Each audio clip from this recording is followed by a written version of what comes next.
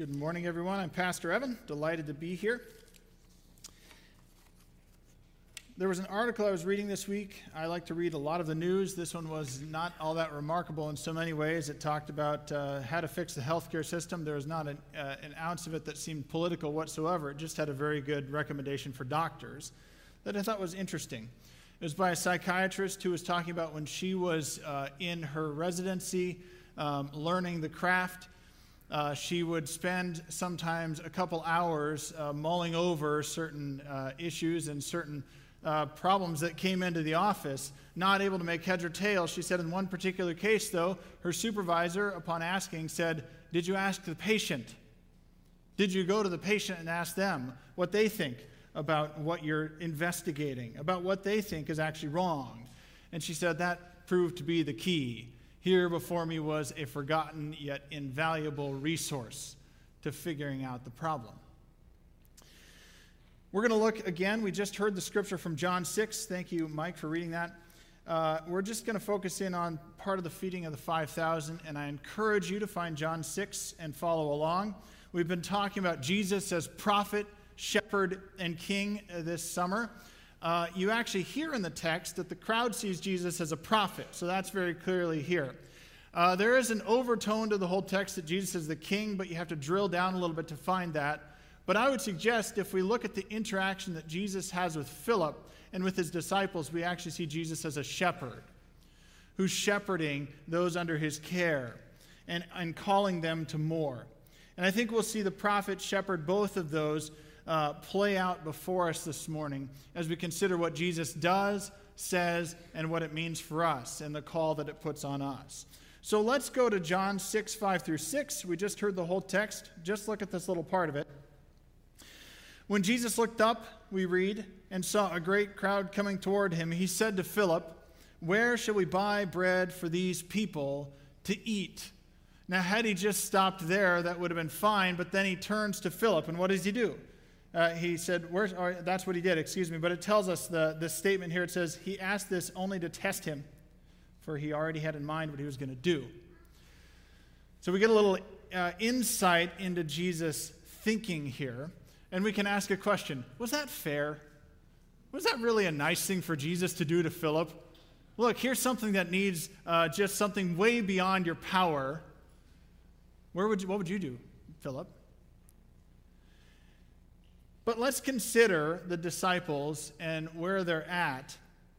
Because here, the disciples had given up an awful lot to come follow Jesus, the rabbi, their teacher. And they expected a lot out of Jesus too. That's why they left everything to follow him and be taught as his disciples, to follow. And we learn by imitation, not just instruction, right? We learn from seeing what others do, not simply hearing what others do. And the disciples, by this point, have been able to witness a lot of what Jesus has done. Even in the book of John, 6 chapters in, they've seen an awful lot happen. You can look back in this and you can see that when they're out with Jesus, they've seen him interact at the wedding at Cana. Some of them were there, where Jesus turns water into wine. And when you travel with someone like that, when they invest themselves as his disciples, they're not just going home at night, and staying in their own bed and then coming out and seeing Jesus during the day. They see everything that goes on. So they don't just see that Jesus turns water into wine. They see him honor his mother in the process. They see the interaction he has with the wedding guests and what goes on. By this point, they've gone out to get food, come back, and they see Jesus sitting at a well with a Samaritan woman. They witness the interaction Jesus has with somebody who would have otherwise been an outcast in society. Last week in the book of Mark, we saw that the disciples, as they travel with Jesus, Jesus says, let's sneak away and let's rest for a little bit before we get back to the ministry at hand. They interact, they live with Jesus and experience this ministry firsthand. So it's not like something like this comes out of nowhere. And those kinds of experiences are invaluable. I know a couple years ago I went to a conference with a pastor I was working with and another ministry leader, both with decades of experience.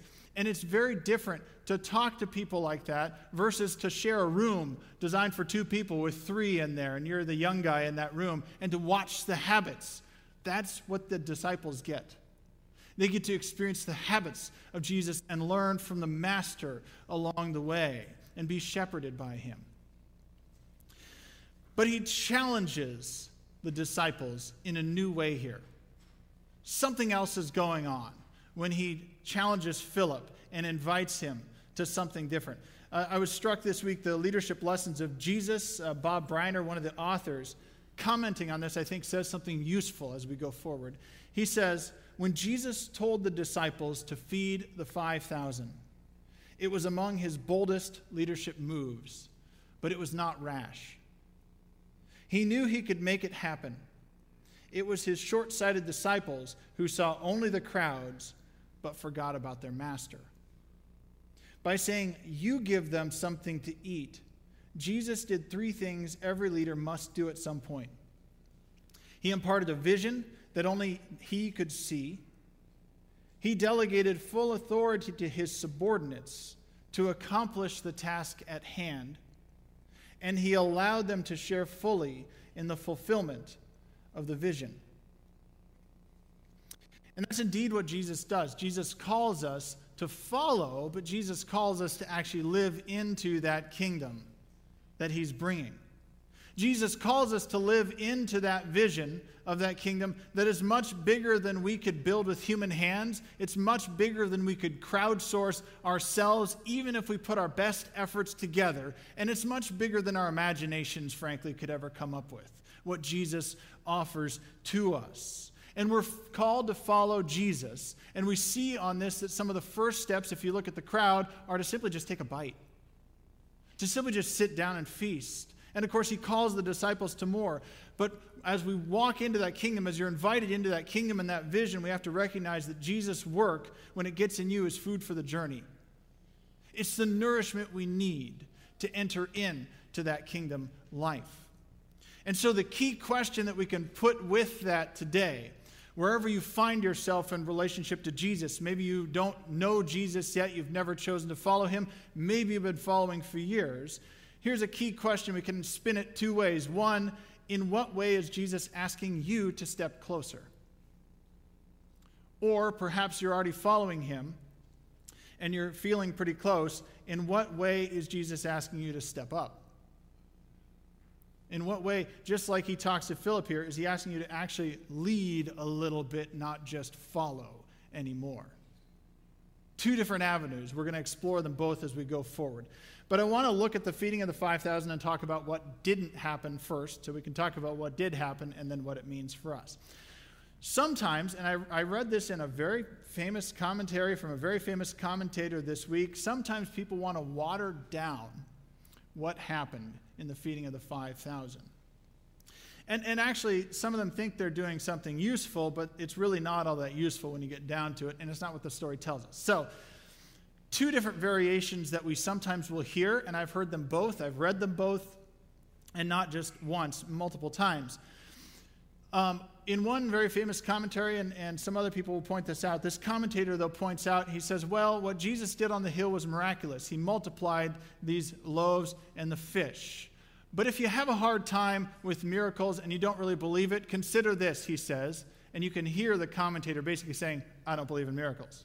So consider this. He says, perhaps it's far-fetched to believe that a crowd of this size left without any provisions at all. Surely somebody had something to eat with them. So when Jesus gets these 5 loaves and the 2 fish, and he says the blessing, probably a very traditional Jewish blessing at the meal, and begins to share that inspired generosity among others, and that's the miracle. And all of a sudden they open their picnic baskets and they pull open their backpacks and start sharing around. And from that, sometimes you miraculously get 12 basketfuls at the end. Jesus inspired generosity. That's a watering down of it. I mean, if you just look at the details, you can't really get there very easily. You have to do a little bit of dancing to get there. The barley loaves the young boy has, that's poor people food. Barley was the cheapest grain. This is not a wealthy crowd Jesus is probably talking to. Even if they did have provisions, The fish that we're talking about are probably like anchovy-sized fish, pickled. That's how they tended to eat them. These weren't fresh fish from the water. That was not normal for people to eat at this time. It's not much. Imagine everybody else has that. You don't end up with 12 basketfuls, among other things. So that kind of waters it down. How much abundance was there really to share in a case like that? It doesn't make sense of the text, frankly. But people will try and do it. We'll try and somehow diminish what Jesus did, thinking we're kind of accentuating the human enlightenment portion of it. We're all just better people because Jesus shared. We can share better. I bet it didn't actually change their human nature because we're kind of selfish when you get down to it, aren't we? But the other way that people water it down is just a notch further, is that people will say, well, indeed, maybe people had provisions. You can keep that in this other watered-down version. But what Jesus did is he divided it up so much that everybody got a taste of the food, right? They ended up with fish breath, but not full tummies out of the deal is what they got. And really, people will claim this, about this, that no miracle really happened at all. It was just, and hunger wasn't even the issue. It doesn't say hunger in the text, so that wasn't the issue. Jesus just divided up 5 barley loaves among 5,000, more than that actually, people that are on the hill. But can I ask a question about both of those? If John's reporting the miraculous and the amazing things that Jesus did, why in the world would you write down these things? Why would you write that down if you're John? Jesus divided bread into 5,000 pieces. Okay, he's got good cutting skills. I don't know what to do with that, right? That waters it down way too much. And it doesn't make sense to the text because something miraculous happened. That's why.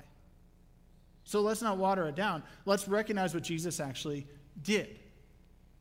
Jesus had compassion on the crowd, and he fed them. The crowd was hungry. It doesn't say the crowd was hungry, but why else would Jesus have compassion on a crowd that's standing there that doesn't have food and then multiplies food? He's filling a need. The need was hunger. And you can hear, we heard the text from 2 Kings today, when they start to see what Jesus does, the miraculous work that happens, the compassion he has on the crowd and how he handles that, they're actually seeing Old Testament stories come to life again in Jesus. They begin to see, that's why they say this is a prophet. They want to crown him king at the end. They see Elisha. That's who they're seeing. We heard that from 2 Kings 4, 42 through 44, that multiplication, this is not the first time God has done this. And now they're seeing that again. We see also, John points out it was the time of Passover. Passover was the time when they recognized God's provision, God's deliverance from Egypt and freedom from bondage. Well, Jesus looks also at this point then, if you're on a hillside with no food and all of a sudden it's provided, miraculously, he looks like the superstar of the faith, Moses. Moses, if you read in places like Numbers 11, where manna is provided by God under Moses' leadership.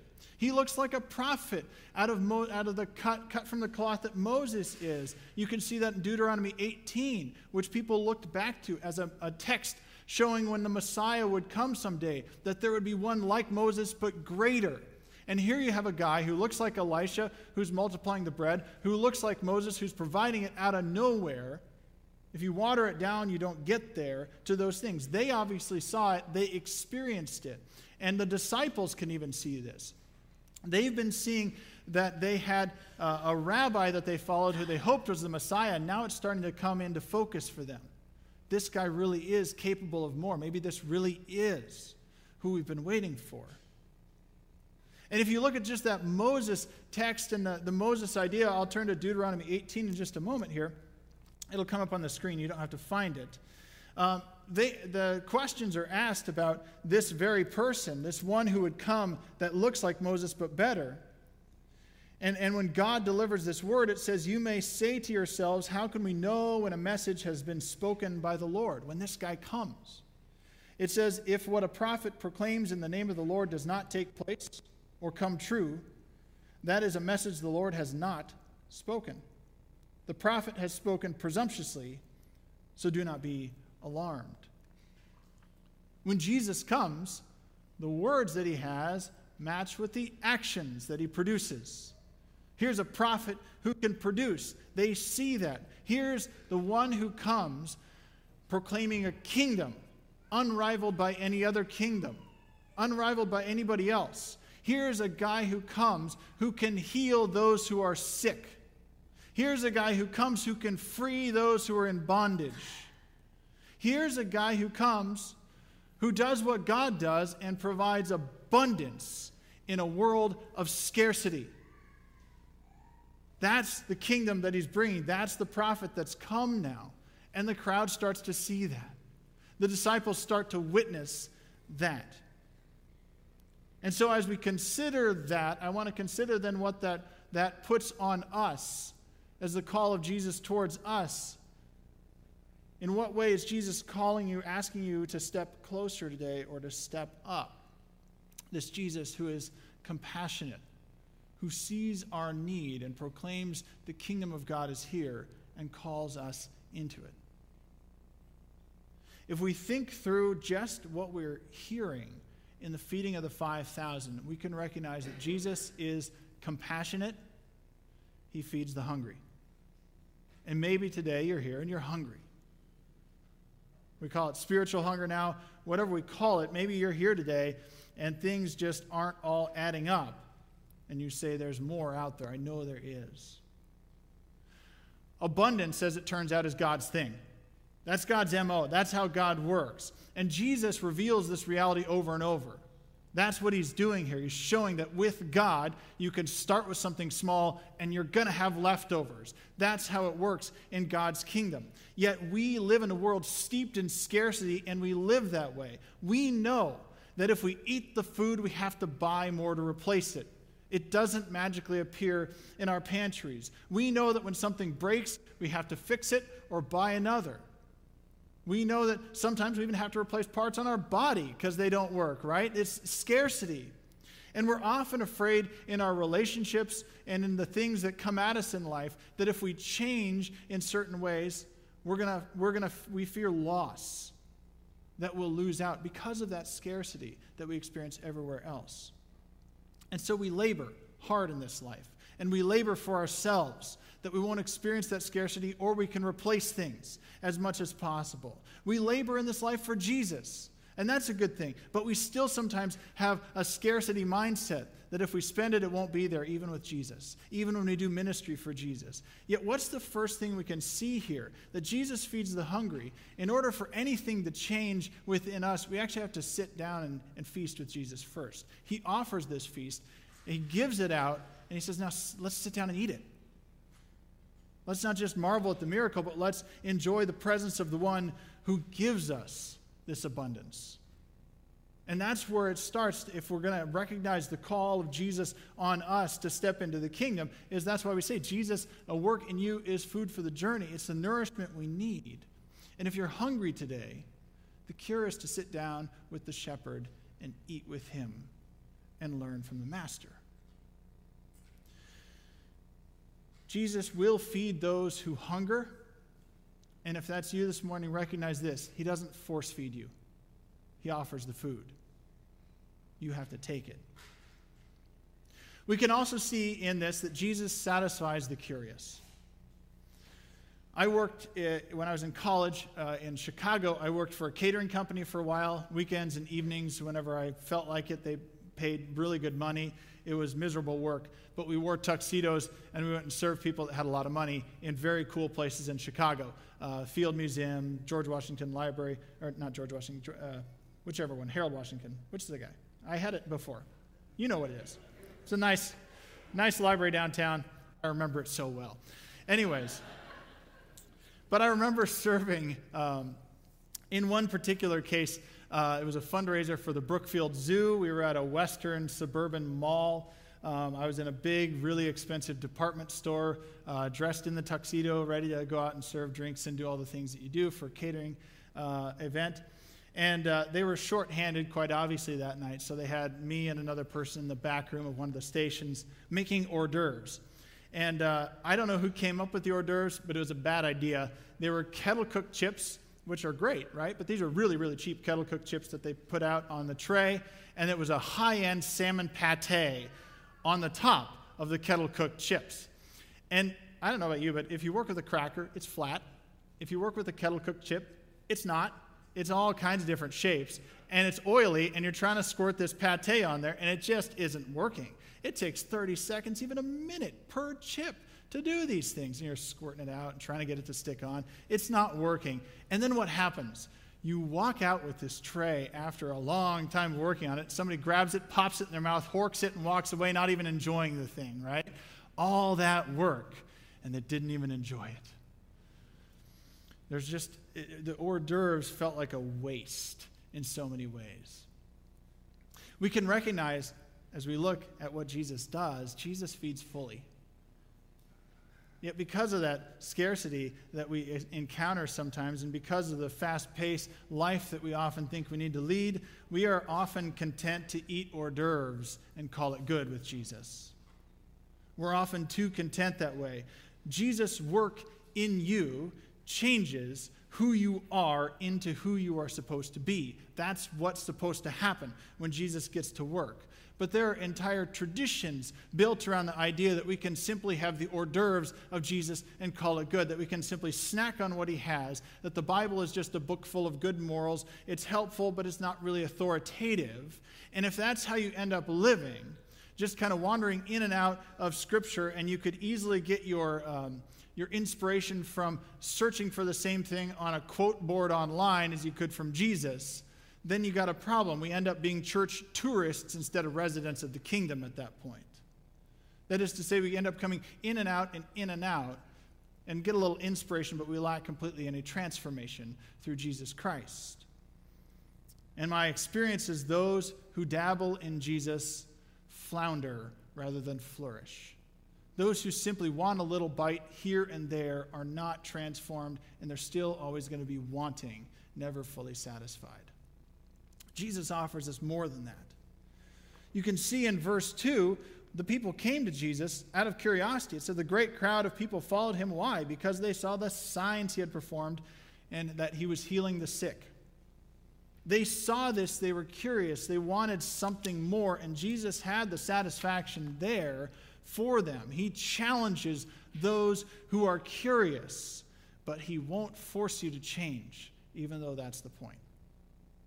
We have to dig in. We have to, again, sit down with the Master and be mentored by him. A third thing we can see from all of this is that Jesus has compassion and he challenges the complacent. Right? He does that. Really, the disciples might be in that category a little bit without realizing it. Well, a couple truths we should recognize, and we saw it very clearly in the text in verse 6. Jesus was already going to act even if the disciples failed the test. Jesus was already ready to act. He was doing something different in that. He could have multiplied things. That wasn't the point. He was doing something else with the disciples. Jesus is not dependent on humans to do his will. He calls us in to be partners in that. But he's going to accomplish it anyways. We're just called to be a part of it. But when we get to the issue of complacency, this is the zone that sits between curiosity and full following. So the curious come, they see the signs, they see the wonders. Full followers are completely and wholly in. Complacency is that area where we often forget the resources that we have in Jesus. We know the promise of the kingdom cognitively. We're aware of it, and we can all find ourselves in this place, just so you know. I can be in the complacent camp quite often. But it's where we end up because we're not really moving forward that much at that point. We're kind of tired. We're kind of not sure where to go sometimes. We end up putting twice the effort in with half the results or less. It's where we in life will often stick with things because it's comfortable and we're afraid of change and what could happen. People stick with relationships they ought not stick with, even though they're bad for them, because they're afraid of going to a different relationship or exiting that relationship. We do it in ministry and churches all the time, right? We stick with something because we know it. It's safer that way. And what we end up doing in the world of complacency is that we end up eating crumbs with Jesus when we're offered a feast with food to spare. I mean, Jesus is handing out the Tupperware full of the stuff at the end if we'll just take it and eat the feast. And instead, we're still just snacking if we're not careful. Jesus is compassionate. He challenges the complacent. And finally, Jesus is compassionate. He trains those who follow. He trains them to become leaders. I've been listening to and reading some of the apologist J. Warner Wallace over the past couple years, and I really like his stuff. He is a cold case homicide detective in Los Angeles County who became an apologist along the way. When he started investigating the faith, he was an atheist, became a believer, and does some great work now as an apologist. But he points out, thinking through his police training, he points out that one of the things that's missing in Christian apologetics, we could apply it here and see it at play in what Jesus does with Philip. What's missing is really that training piece too often. We can do the education component, we can learn, we can read all the books you need, but it's completely different when you get out in the field. And he likens it to police training. He tells a great story. He says when police are trained, they're taught the law, they're taught how to use their sidearm, all the things that go into that. But he says, really, it doesn't mean as much until that first time that they're out on a call. He says they'll put a rookie police officer with a veteran. They'll get that first bar fight call. He says that's the lowest stakes thing you can do. He says the veteran and the rookie will walk in, but the veteran pulls back and lets the rookie go in. And he knows the rookie might get roughed up a little bit in the process. It might be a difficult experience, but he knows he can achieve it. It's just going to teach him an awful lot about what he doesn't know. Now the training means a lot. He realizes, I can do this, but he realizes, man, there are a lot of gaps in my knowledge here. He has to step up and actually do the job and lead. Getting out in the field changes the experience. That's what Jesus is doing here. Jesus trains his followers to be like him in all ways. I want to invite the band forward as we kind of round this out, but I want to point out that in Jesus, we have access to the abundance of the Master. We have access to the authority to actually act. And when Jesus looks at Philip, he asks him to do something more than just follow, but to take on that authority and lead. To take on that authority and invite others to the feast. You've eaten with me, now lead and bring others into my kingdom as well. I don't know where you find yourself today. Maybe you're hungry. If you're hungry today, then the call on you is to sit with the Master and eat. Feast on everything Jesus has to offer. Dig in, whether that's reading the Gospels, whether that's sitting down with another believer and understanding what it is that Jesus promises. Sit down with the Master and feast on his promises and his teachings. If you're curious today, it's just a step removed from that. You actually commit yourself to living under the authority of the teacher. Stop being just curious and commit to what Jesus has to offer. If you're complacent today, and yes, we can all find ourselves in that category more often than we want to admit, what we need to do is count the gain that we'll get on a new path with Christ versus the loss that we'll see on the old path, because the gain is better. And if you're feeling pretty close to Jesus today and you're a good follower, but you've never stepped up to lead, then place yourself in the position of Philip today. Place yourself with that challenge to be put in the field, raised by the Master to lead people into his kingdom. Jesus' work in you is food for the journey. He's the nourishment that matters and that changes us so that we can lead others into his kingdom. Let's pray together. God, help us where we feel hungry, satisfy. Where we feel curious but yet lost. Don't let us feast on something that won't satisfy, but draw us in. Where we are complacent, God, help us wake up. Help us get excited. Help us feast on what you have to offer us. And God, put us out into the field where we can find others who are hungry, who are lost, who are curious, who are complacent, that we can draw them into your presence fully and completely, because you are the only food that satisfies, that nourishes us not just for this life, but that leads us into the life to come, the life everlasting in your kingdom. God, may we experience those promises in part today so we can experience the fullness in days to come. May we experience the feast where their basketful is left over, to experience the day when the cupboards will never be empty, God. And your presence is fully with us forever and ever. God, may that be our reality today. We pray this all in the name of your Son, who gave us that reality if we'll only take it. Amen.